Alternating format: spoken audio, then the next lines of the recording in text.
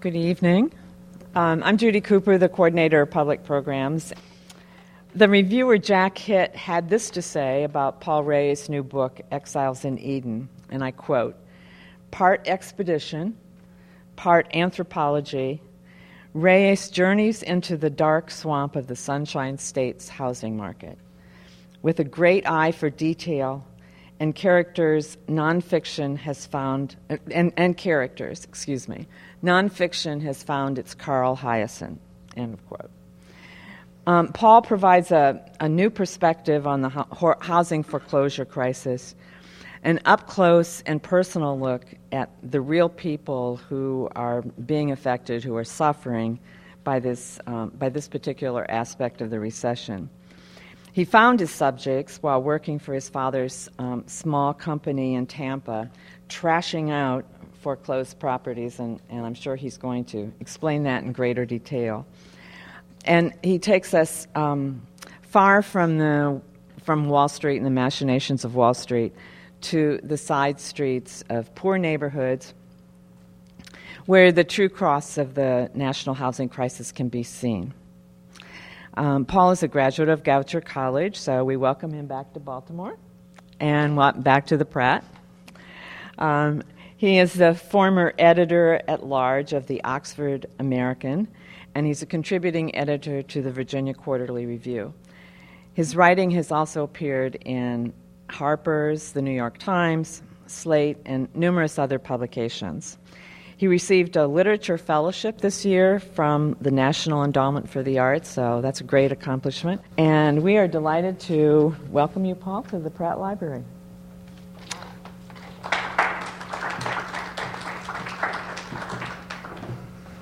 Thank you. Thank you all for coming. Hello to my fellow Goucher Gophers who are in the audience. Although I'm the only one from the class of 93, but that's fine. I'll represent. As was explained, this book grew out of an experience, out of a job that I had before writing started to pay. After graduating from Goucher, I went to the University of Florida to study fiction and graduated in '98 with a degree in fiction. And of course, with an MFA in fiction, you're not very employable, and I had trouble finding work. So I moved home and lived with my father for a bit. And to earn my keep, I joined him in his job at the time, which was to clean out and fix up foreclosures. This was in Tampa, Florida. I knew what he did. I just didn't know very many details about it. And being a writer of fiction and a student of character, I realized, walking into my first foreclosure, that I had walked into a pretty profound experience in that all around me in this home, in this stuff that these people left behind, I found all the raw material for very intense character studies. The trick was to amass what I could among the papers and x-rays and utility bills, letters from the sheriff, that sort of thing, to figure out who these people were and how they lost their home. Of course, in 1998, this wasn't, foreclosures were just a sliver of the real estate market, and I thought I'd approach it as a fiction writer. I thought maybe I'd work it into a novel or something. So I kept the idea in my back pocket for a while. And 10 years later, as it became front-page news, I realized I had an opportunity to tell this story from the ground up as opposed to from the top down. And so I returned home in 2008, the spring of 2008, where this begins, to go back to work for my father and look at the crisis up close. So that's where we'll begin.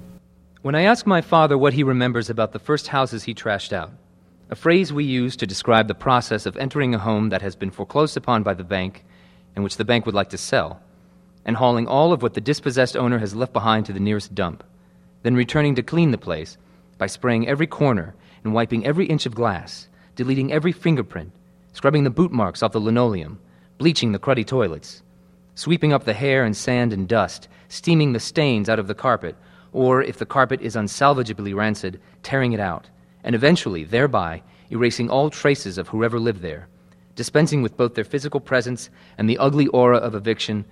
He says he doesn't remember much. It was too many years ago, for one thing, well before I started working for him. And since then, he has trashed out so much bizarre flotsam under such strange circumstances that his memories of those first few houses have faded. None of the stories my father shares about this work, and certainly none that I can tell, are uplifting. Sure, there are comedies and tragicomedies, and some plots are shot through with an absurdity that seems indigenous to Florida, where this began for us. But overall, the circumstances remain bleakly fixed. Every foreclosed house, empty or not, clean or crumbling, feels lost, no matter the neighborhood or amenities, no matter the waterfront view. Some houses are left spotless, others in a wretched degradation, and the varieties are shared among the rich and poor, the elderly and upwardly mobile. Some houses are lost before ever being lived in. Others, abandoned long ago, provide shelter for addicts, bums, whores, snakes, strays, and low fungal kingdoms that fan out in the darkness, kick-started maybe by a cat turd or bowl of leftovers.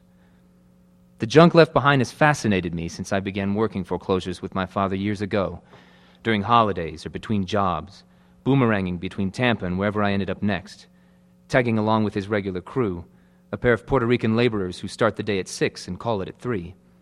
I have always been the crew's weak link, both because I flinch in places that after months of abandonment have become so gloriously foul, and because I can't help but read a narrative in what has been discarded, an impulse that evolved into a purpose, just as the trash out itself evolved from a job that paid when writing didn't, into a way of examining a national crisis up close. So I've picked and gleaned, sweating nearly every item we've thrown away, creeping among the gadgets and notes and utility bills and photographs in order to decipher who lived there and how they lost it, a life partially revealed by stuff marinating in a fetid stillness. It is a guilt-ridden literary forensics, because to confront the junk is to confront the individuality being purged from a place. My father was never all that interested in this particular angle. He likes to keep things simple. He gets an address, the crew goes to work. Now and then I join them, but I've never been much good at keeping up. Foreclosures are our family business, but a line of work my father arrived at after some professional meandering. Jose Miguel Reyes met and married my mother, Franny Picon Blanco, in Philadelphia in 1969. He was 22, a Cuban refugee who'd spent his teenage years in the camps of Miami, and who, after moving north, found work running errands for the draftsmen at United Engineers. My mother, a Colombian girl, had arrived in time to attend high school in the States, and was diligent enough to grind her way toward a diploma while still getting her American bearings. Math was easy, she says. Othello, not so much. After marriage and having me, my parents etched a constellation of hometowns up and down the East Coast, landing in Florida in 1984. After starting his own small construction company and losing it, and after a relatively diplomatic divorce from my mother and a brief midlife crisis, my father married again, to a real estate agent this time.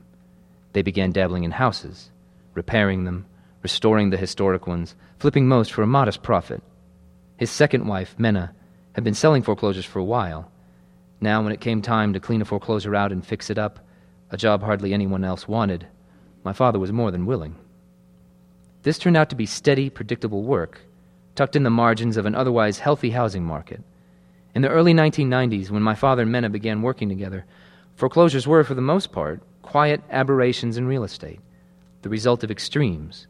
Someone sick and uninsured, leveraging a home to cover the bills. Some couple spiraling through divorce, with neither one willing to pay the mortgage on a house neither wanted. Gamblers who had overextended themselves and addicts who had finally unraveled. Among them all, the most common were the sick and brokenhearted. Back then, my father says, what you saw the most were x-rays on the floor, medical records here and there, divorce papers. You didn't see so many notices from the bank.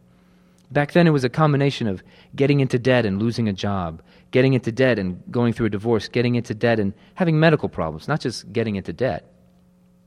By and large, these were hidden tragedies. But as strange and unpleasant as this business was, it was also a way for a real estate agent to stretch out a little, to make a living in a less crowded field. By the mid-90s, agents were as ubiquitous as tourists, with would-be landlords trailing them. 1 degree separated you, it seemed, from someone else in real estate. And in Florida, as in generations past, real estate embraced all comers. The temptation, of course, was based on housing's reputation as a sound investment. The 5% rule that a home's value increased by about as much every year guided most buyers' expectations, because for the better part of a century, that rule had held true. And while the housing market endured booms and busts and bubbles over the decades, the value of a home generally crept ever upward, so that by the end of the century, the long-standing faith in a home as a sound investment was tightly thatched together with the dream it was meant to inspire. Nostalgia and pragmatism, pride and profit. By and large, the dream paid. But by the spring of 2008, when I returned home to work and write about the crisis, the buyers had long since disappeared, and houses by the thousands, both new and old, sat empty, beginning their slow corrosion. The crowds that once camped outside subdivision gates, hoping to snatch a prime lot, had evaporated, and the subdivisions were devouring their own value. Homes built in 2006 had been repossessed within a year, and were now selling for half as much as surrounding homes, finished just that summer. Some homeowners, exasperated, were simply walking away from their debt, mailing the keys to the bank. Others barricaded themselves in and waited. And the foreclosures kept coming. What had been a rotation of about 15 houses to inspect on my father's list had swelled to 80, and hovered there no matter how many were fixed up and sold again. If Mena couldn't move a foreclosure, it was assigned to another agent, or was tossed into one of the massive auctions that blared through town every season like a circus.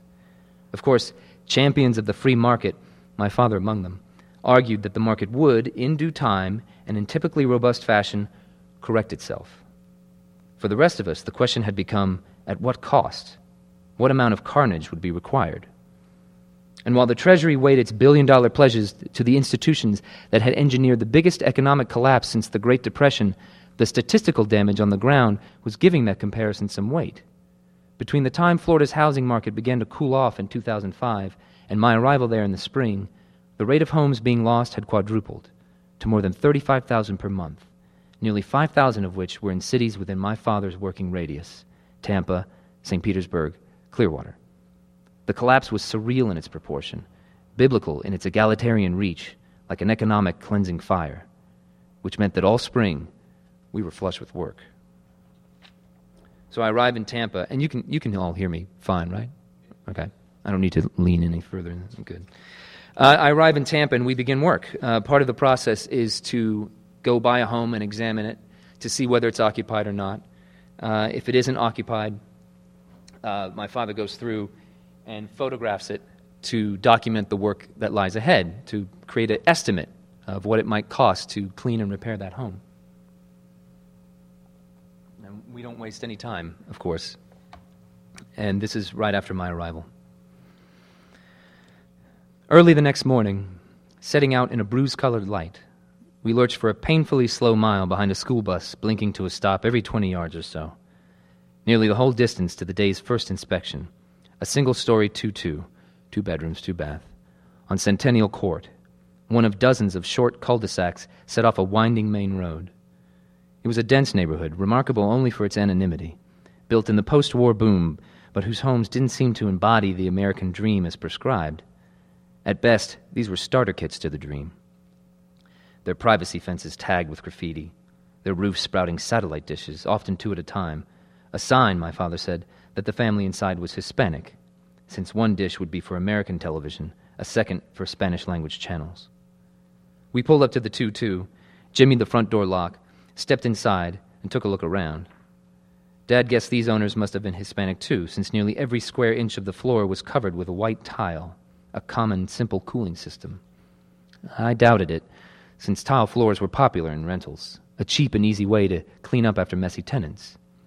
But then, in the corner of the yard, another clue, a makeshift cajachina, a box in which a pig is sealed and slowly roasted under coals piled atop the lid, a fixture of the Cuban or Puerto Rican yard. It was little more than a tub for rainwater now, swarming with ants that had carried off the pig's drippings but still searched for more. The house held strange loot, a pleather couch, a weightlifting set, empty liquor bottles. The garage had been halfway converted into a bedroom, with a mattress wedged under a clothes rack. All over were signs of a messy exodus, with 6 garbage bags sitting full but untied, like the last abandoned task. I dug into the bags. Every single one was crammed with toys, mostly stuffed animals and dolls. "Here," Dad said, as he kicked a headlight casing. "It's a motorcycle thing." I picked up a motorcycle helmet, looked into its visor a moment, and tossed it aside. In the rest of the junk, a vague story came together. Cindy lived with Robert, but they didn't share a last name. Perhaps she was a stepdaughter or a roommate, because in the back bedroom, under stripes of veloured light, Cindy and Chris was stenciled on a wall in black, with a devil's tail whipping underneath. So Cindy, 25, judging by a birthday card, belonged to Chris, but other than that, other than the stenciled dedication, there wasn't a trace of him. Perhaps Robert had something to do with this. Perhaps he was a bit overprotective. It was hard to say. One thing was certain. Someone had a brave taste in booze. The bottles scattered throughout the tiny kitchen, Seagram's, Crown Royal, Hine, Hennessy, Bacardi, Holland vodka, which comes in this kind of bong-shaped bottle, and Bruegel rum suggested a slovenly habit of keeping empties or a blowout near the end. The way the padded dining chairs were angled against the window-side table, with the bottles knocked over, lent some credence to this rager theory, in which Cindy and Robert and whoever else, bags full in the next room, their sofa too heavy to carry, the sheriff on his way, drank up their courage, kicked aside a box or two, and headed out into an unpredictable future. Between addresses, we made a quick stop at a Cuban panaderia, a ritual of my visits home. We hovered over the cartoonishly bright pastries until called upon, ordered a couple of café con leche, and while waiting, admired the fried stuff. Chicharrón, jamón, croqueta, papa rellena, all bronze and garish and sultry under the heat lamp. Salsa music played softly above us. The doorbell dinged. The small crowd swelled and ebbed with regulars dedicated to this brave motherland diet. The tiny room was thick with the odors of hot oil and coffee and sugar and warm bread. And sure, pork rinds for breakfast might mean fewer days in the long run, but they added a weird vigor to the morning. If anything, the grease is sentimental. We took turns rummaging through the bag on the way to the next house, passing through Odessa's dense stretches of cypress and oak, one of the last rural strongholds this close to Tampa. We were headed for Holiday Park, a good 40 minutes away. The rate of expansion for foreclosures and Mena's willingness to accept them meant that my father's work radius had expanded too. Logging 100 miles a day had become common, leaving plenty of time for window gazing and small talk. We lit on the subject of breaking into a house. My father's preferred method, which he'd used back on Centennial, was to slide a flathead screwdriver between the door and the frame, then leveraging the cylinder out of the lock as he twisted the doorknob with a clamp wrench. "You're bending the insides," he said. "All you need is about 1/4 of an inch. It's got a shaft, and the shaft is connected to the cylinder, so if you pull it back enough..." Well, what did you do before that? You just bang it with a hammer. But that messed up the door. This is much more surgical. And if it fails, you use a drill and open holes in it so you can get to it. Drill directly into the deadbolt. Those things are cheap, the deadbolts. Once you open 3 or 4 holes, it falls apart. "So it's that easy to break into a house?" "Oh yeah," he said. "We've never failed to get into a house. There's always a way." Out the window, across acres of cleared land, I could see a subdivision frozen in an early phase of construction. A handful of pastel-colored Nouveau Victorian townhouses stood quiet, surrounded by empty, readied lots, then just dirt that faded into the scrub of a cleared field. There was no activity whatsoever near the beginnings of that neighborhood. No earth movers, no foremen, not even a pickup truck darting across a street. Just a ghost town starting at $200 a square foot. Near to us, along the shoulder of the road, the power company was laying lines for the expansion of utilities, the county undeterred in its optimistic vision for growth. "If not," my father says, "you take the sliding doors and lift them up off the track, and they come out." I didn't get it. "Well, typically those doors, people never adjust them, so they settle to a point where there's enough room on top so that you can lift them up higher than the track and pull them out. People use those doors for years without adjusting them. At the bottom, that little wheel can be adjusted up and down, and over time it wears down. That's all you need." The truck's GPS device guided us to our next job, a house on Anaheim Avenue, but it couldn't tell us where the house was exactly. 3 lawns down, we saw it. A pair of white wicker chairs, one crushed, leaning against a trunk of a bedraggled live oak, as if pitched there by a wind. A few feet away, iron patio chairs lay face down like drunks passed out on the lawn.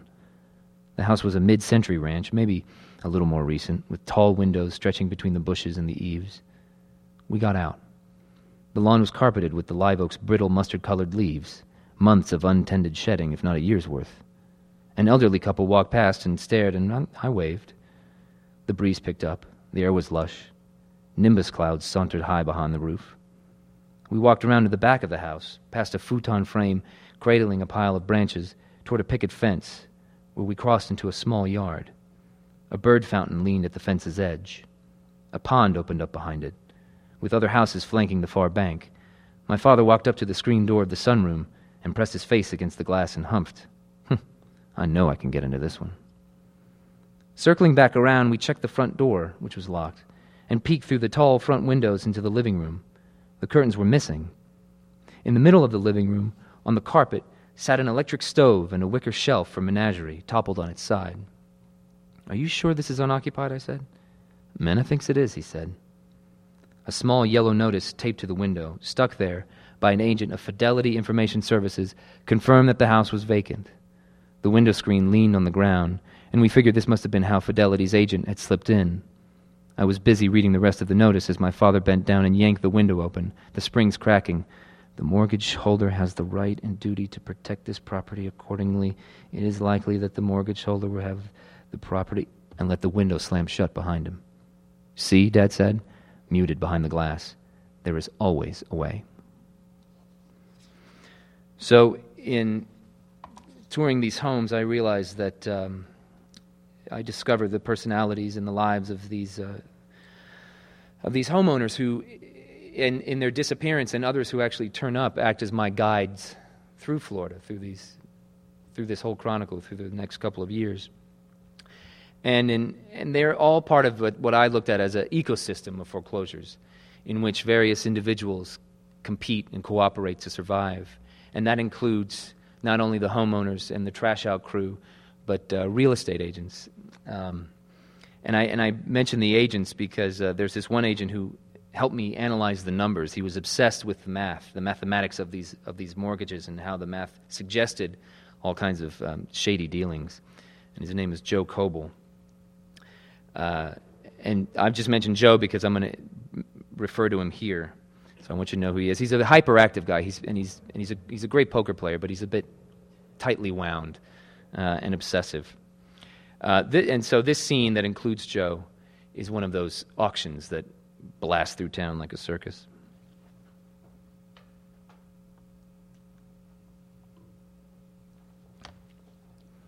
Saturday morning, cool and humid.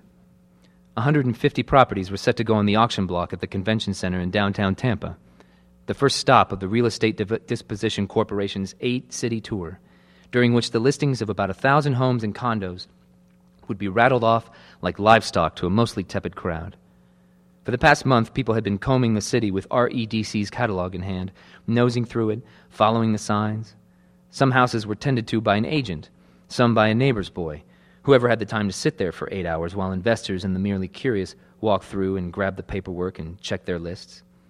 Most of these were low-priority properties that weary agents couldn't move themselves or didn't want to. Some were bargains, if the market held steady and the bidder didn't get trigger-happy. Others seemed like money pits. The rest were eyesores. The main hall of the convention center was packed. Joe Coble was there, along with a few of his clients. He looked distracted. "My guy forgot his cashier's check," he said. "I had to call a buddy of mine and do a bait and switch." The buddy was a man named Jeff, linebacker tall, but with a voice that sounded like some parody of a grandmother from New Jersey. Jeff knew a lot about property, enough that it had become profitable for him, and I couldn't help but admire his type, an industrious fellow who had mastered the complexities of the business and who could tear a wall down, too, and who had a bored swagger about all of it. Even this mind-boggling crisis seemed just barely entertaining to him. Jeff flipped through the book. "Is this your house, Joe, on 13th Avenue? "No. Oh, this was the one. This is the one that had the little kid who couldn't speak English was at." "Yeah, Alex, the Russian kid. I paid him to sit my houses for me." His handwriting was phenomenal. It was a democratic scene, almost beautifully egalitarian. 20 and 30-something hipsters, middle-aged fathers with earpiece phones, Chinese couples, Indian families, African Americans, elderly transplants, Hispanics, and the closest thing to celebrity here, the cowboy investors, men who wore their wealth in gleaming pointed boots and glimmering shirts, untucked, each one of them with a pair of sunglasses hovering at the brow, as if it were a trend of moguls. They carried themselves with a very deliberate air of relaxation. Inside the ballroom, the auctioneer's podium was flanked by 2 giant screens on which rotated the planet Earth, branded with the letters REDC. The sun hovered in the galactic distance. The Commodore's brick house thumped from the PA system. Chris Chamberlain, the executive vice president of REDC, trotted up to the podium to give the crowd a pep talk. You have the perfect storm right now, he said. Remember, folks, this is the perfect buying opportunity. If you look at real estate cycles in the last 100 years in the United States of America, every time we go into a low, which we are in the low part of that cycle right now, that represents a great buying opportunity for you. And remember, that low is not as low as the previous cycle's low. However, over 100 years, every time the market comes storming back, the next peak has always, I repeat, always, exceeded the peak of the last real estate cycle. That's how money's made in real estate, folks. Buy in the low part of the cycle. Was this an opportunity? Or just a primer for the next disaster? Chamberlain's history lesson worked as revival tent homily, but it ignored what was changing in America's economic condition. It assumed this low part of the cycle was like any other, and it wasn't. Bear Stearns had collapsed, for one thing, aside from the carnage to come, and that collapse suggested an economic phase much more precarious than a lull. It was easy to sense the threat to other institutions that would eventually unravel, a meltdown brewing for September. The low part of the cycle grossly understated how widespread the damage was, and how quickly it was spreading. That planet on the big screen seemed appropriate enough. Just a month earlier, 6,000 angry, jeering shareholders had filled a soccer arena in Switzerland after UBS, the Swiss financial juggernaut, wrote down $37 billion in losses from securities propped up by the same sort of real estate that was on auction today. By October, mortgages like those behind the bargains on the screen would bring Iceland to its knees. A spotter for the bids, young and tall and in a rented tux, his head shaved close, bounced on his toes, slapping the rolled-up REDC catalog against his palm. He had an athletic, almost Pentecostal anxiousness about him, as if waiting for something to burst or for a whistle to blow. When he or the other spotter made eye contact with the audience, they'd nod and make over-friendly, boisterous small talk. I suppose this was their way of getting the crowd loosened up. "This is my house here," Coble said, pointing to the catalog. He looked at the opening bid. "It isn't worth $50,000 the way it sits. That's bullshit." The auction began. Property number 1, a condominium in Palm Harbor, worth $150,000 6 months ago, opened at $1,000. And the MC rattled through tens of thousands of dollars with shivering speed, reaching $60,000 in less than half a minute. When he reached $70,000, he chopped the bidding down to increments of $5,000, but didn't slow his patter so much as repeat the bid until a card went up and a spotter yelped and pointed, then jogged across the room. When the MC hit $80,000, the crowd kept still. The spotters grew restless, waved their hands and flicked their fingers, goading, but no one raised a card. The condo went for $75,000 in just under a minute and 43 seconds, to the gentleman there in the middle seat. The crowd applauded. As the spotter led the winner to the stage, it was obvious the man was in a daze, shy, not quite confident in his purchase, and certainly not all that comfortable being paraded in front of hundreds of others who might have thought it was a dumb one. Eventually, the man would be led down the hall to financing, and if he qualified, the house would be taken off the list. If he didn't, they'd auction it off again. For an hour or so, the spotters gestured and shouted with a samurai flourish. It was a show, for sure, the gravitas of buying a home perverted into circus. I saw couples making out, children splayed across chairs, bored and restless.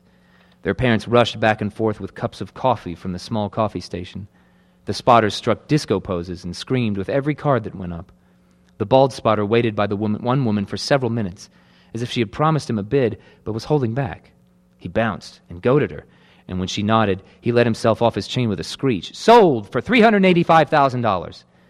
And when a hot property was finally bought, dozens of people headed for the door. It went on like this for hours, through 140 more properties. Out in the main hall again, we gathered to compare notes. Coble was shaking his head at some of the bids he'd witnessed, at how auction fever had defeated the bargain the auction had promised in the first place. "This one I thought was a joke," Jeff said, pointing. "Tangerine Street, $55,000 it went for. I mean, it's a beautiful brand new home, but you can't get to or from the house without risking your life. This is like the #1 drug dealing section in Clearwater. I went to look at it this morning. Couldn't get out of the car. $55,000 and I couldn't get out of the car. If you rent it as a Section 8 housing, maybe it'll be a good deal, but you can't go there. They literally tackled my car trying to sell me drugs." "The one on Belcher," a stranger piped in. "Somebody overpaid for that." "That one I liked," Jeff said. "It was very clean. New windows, new tile floor, built-in pool. Yeah, but that kitchen. And there's all that mold behind that wall. No, it was a cute little house. All you had to do was a little work for it. What'd it go for? $135,000? Jeff tilted his head and cocked a brow. Thank you. Now, and I cut it a little bit short just because I'm assuming there might be questions from you all. Or I don't know if you have anything. Okay, great. I saw the chairs, and I wasn't sure if you wanted to sit in the chairs like James Lipton and the actors there. Yes, ma'am. When did your research or experience end? It's still going. I mean, as far as the book is concerned? Yes. The book ends. The book moves through 2 years. So spring of 2008, it moves for about. It goes for about a year and a half, I think a year and a half. But it's still ongoing. In fact, one of the sections that I couldn't fit into the book is turning out to be a piece that should be coming out soon, hopefully. So yeah, but obviously, and that's one of the funny things about trying to sell the book is.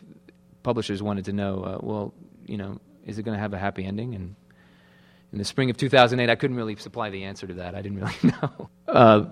It's sort of silver bullets as to what will solve it. No. I didn't want to... I mean, there's two things I didn't want to do with this book. One was to stand on either side of the political fence and point fingers at whose fault this was. I wanted to look at the problem holistically.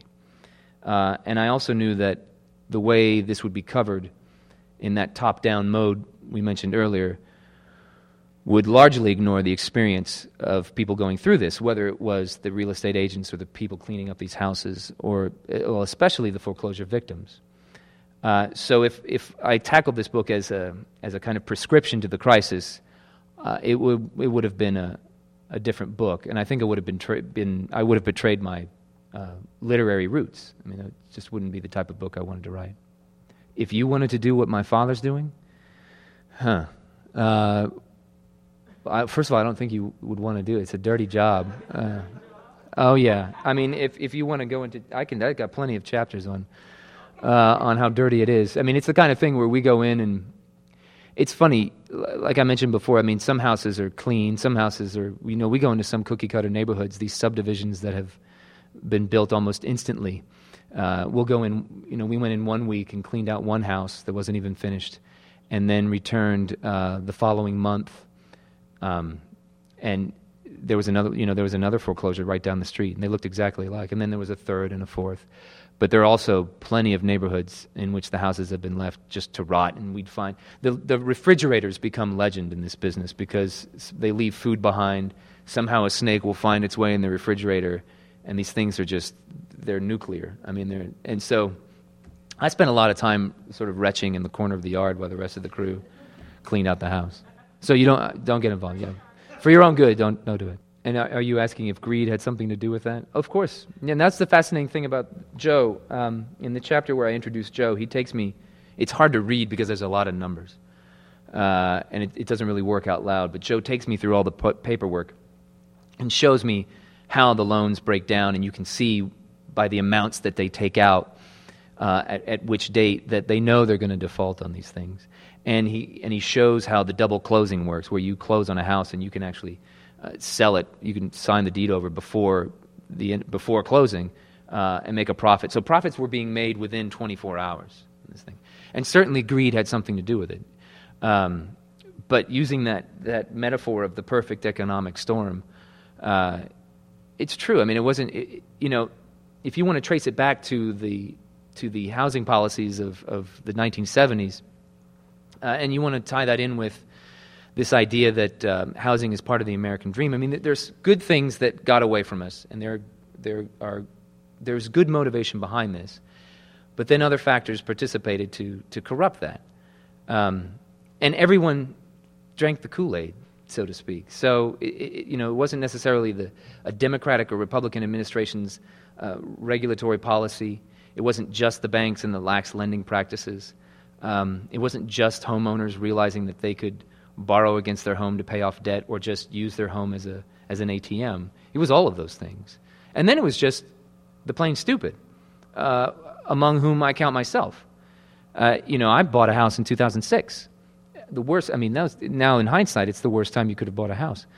And I refinanced it to pay credit cards because it made sense. You have a credit card debt that's 25%, and you refinance your house with a home equity loan at 4%. Well, what do you do the math? I mean, that makes perfect sense to do that. But none of us knew that the market was going to tank. And I took the bait. I bought that home thinking that I wanted, it was a right of adulthood.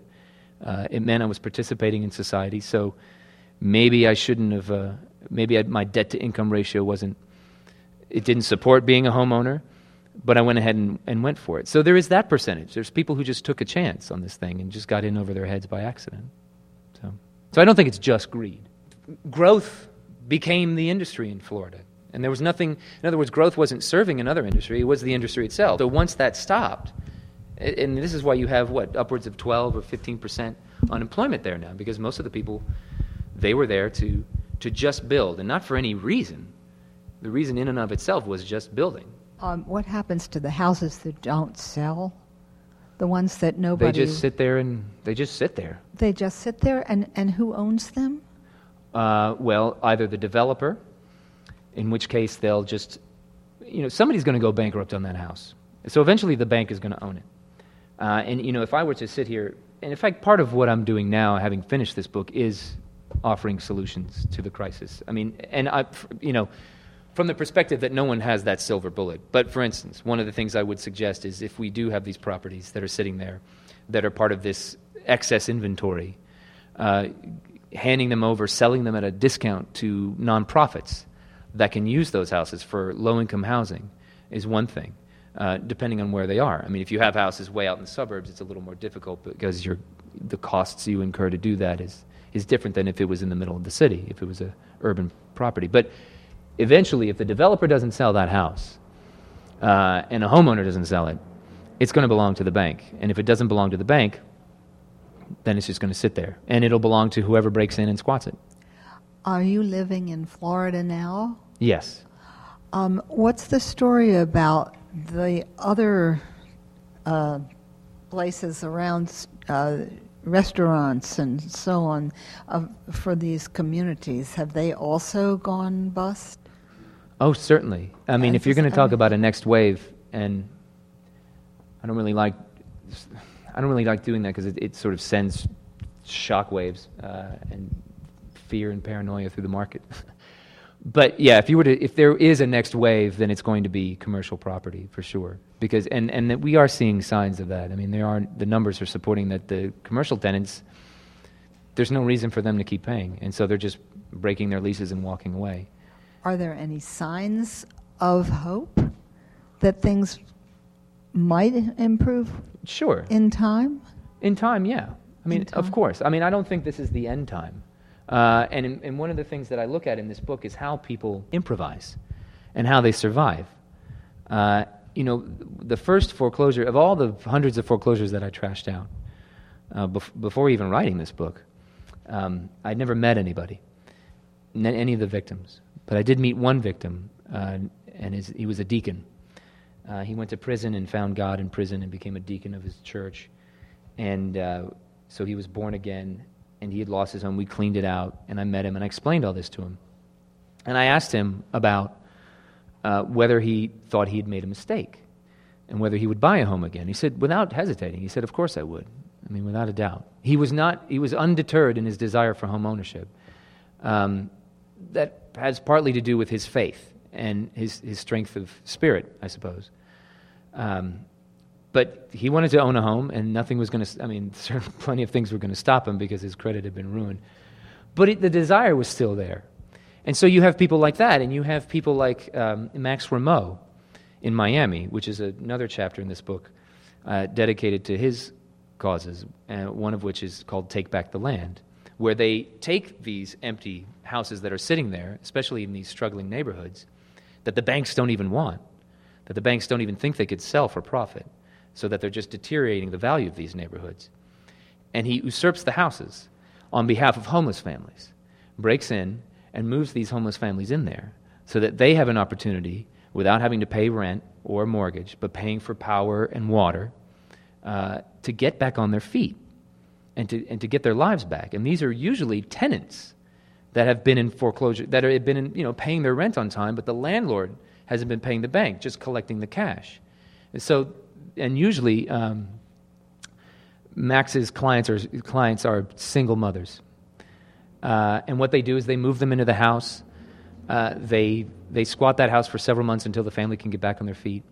And at the same time, they notify the police, the bank, the real estate agent, whoever they can, in order for the police to come, and they notify the media too, so that there is this showdown on the front lawn. And I got lucky enough to catch them during their biggest showdown. Michael Moore was there with his camera crew filming for that Capitalism movie.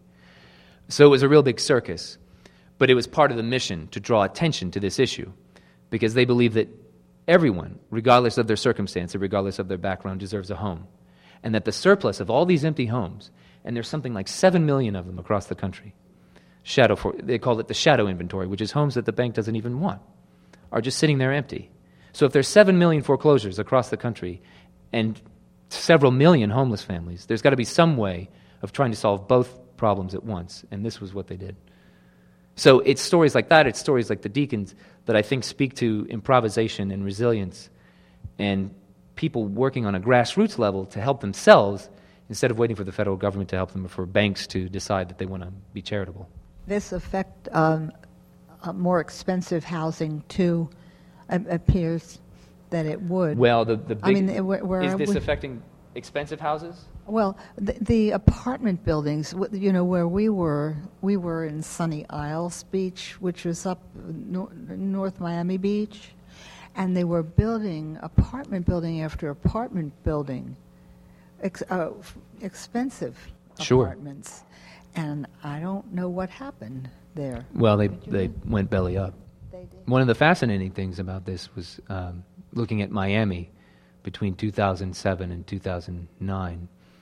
And I remember all those T cranes. You counted like 16 T cranes along the waterfront in Miami. And you wondered, because the news was already bad. And you thought, you couldn't help but wonder who was going to buy those units, who was going to move in there. And it turned out nobody. They finished the buildings, and they finished all those towers, and they sat empty. And it was a fascinating thing to see at night, because you had all these condominium towers that were dark. Every now and then they'd come in and try and turn on the lights just to pretend that somebody was there. And these were extravagant grand openings. I mean, there's this one place called the Everglades. They brought in alligators and panthers, and they had $1 million parties to celebrate these condos. And they all went belly up. So, it affects all. I mean, it isn't just $30,000, $50,000, $100,000 houses. These are $1 million properties too. Well, that's the biggest problem that they face. The banks. In the year I was there, the struggle was to try and this is the interesting thing about Max. I call him one of the most honest revolutionaries of the crisis, because he knew his limitations and he knew what he wanted to do. He didn't want to.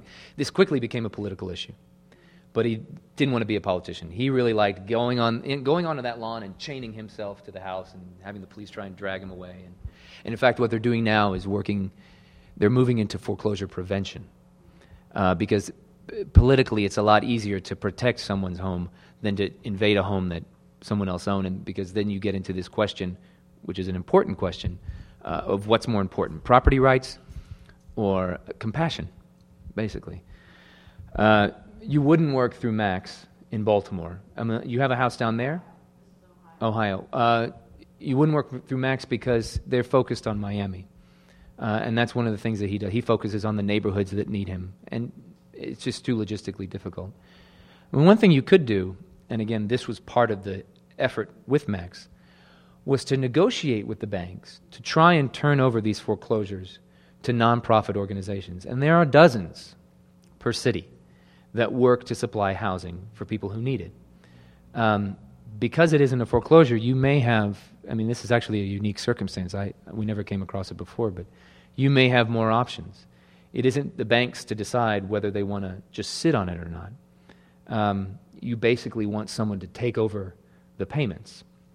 And it could be that the nonprofit would be able to do that for you. The best thing I can recommend is to, what you would do? Ohio? What district? Dayton. I don't know if that's Marcy Kaptur's turf, but she was she was a congressman who became one of the heroes of the crisis because she told people to squat their foreclosures. She said, squat your own home, And don't let the bank force you out. Because often when people receive these foreclosure notices, they come in threes. And oftentimes when the first one arrives, a family leaves because they're scared. And as we know now, in many cases, because the mortgages were spliced and split up and divided among various investors, there's no proof as to who owns that house.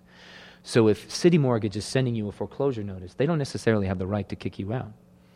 And so she was encouraging people to stay in their homes until the sheriffs arrive. So you have, I guess this is a long way of saying, you have congresspeople in those districts that will be willing, more than willing, to work for you, to put that house to good use.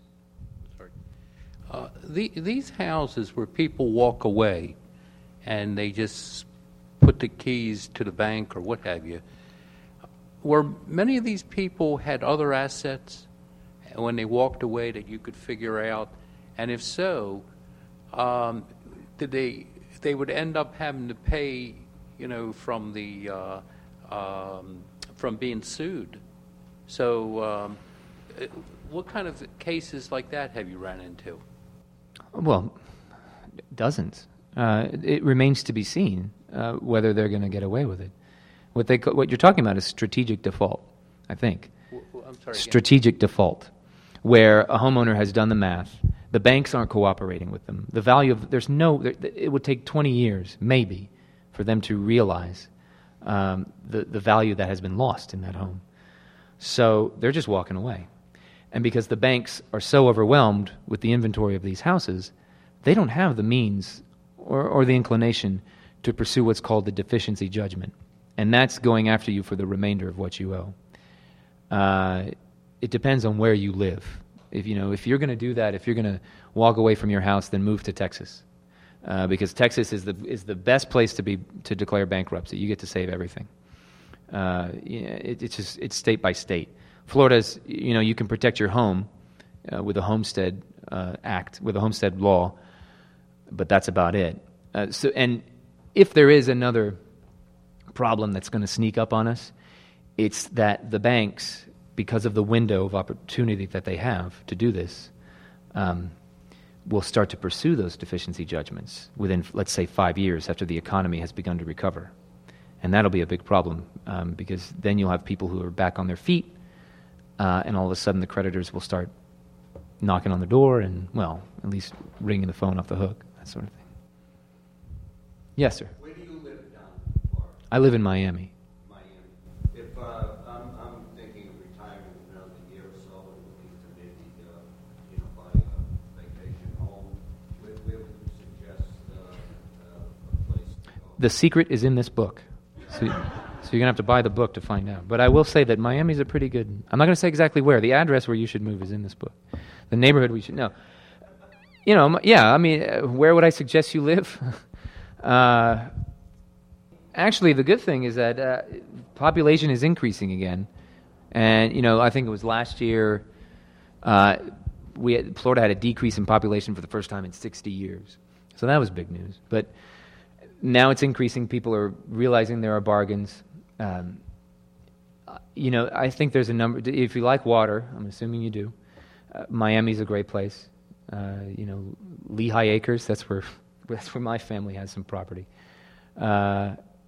Though it's just a scrubby little useless lot. In fact, we'll sell. Yeah, I got a piece of land for you. Now that I think about it, there's a chapter in this book that's devoted to this. My parents, and I would have read more, but I kind of like this, the question and answer thing, because I learn a lot from it, and I think it's much more entertaining than to have an author sit here and go on and on. But there is a chapter in here about that, about the idea of the sunshine, the land of sunshine and the paradise that was advertised to everyone outside of Florida. And it turns out my parents were one of those suckers who bought land as part of those land schemes in 1969. And it sat there for 40 years. And the chapter was motivated by this one afternoon. It was right after President Obama's speech in Fort Myers. And he made that speech in Fort Myers because Lee County had become ground zero of foreclosures.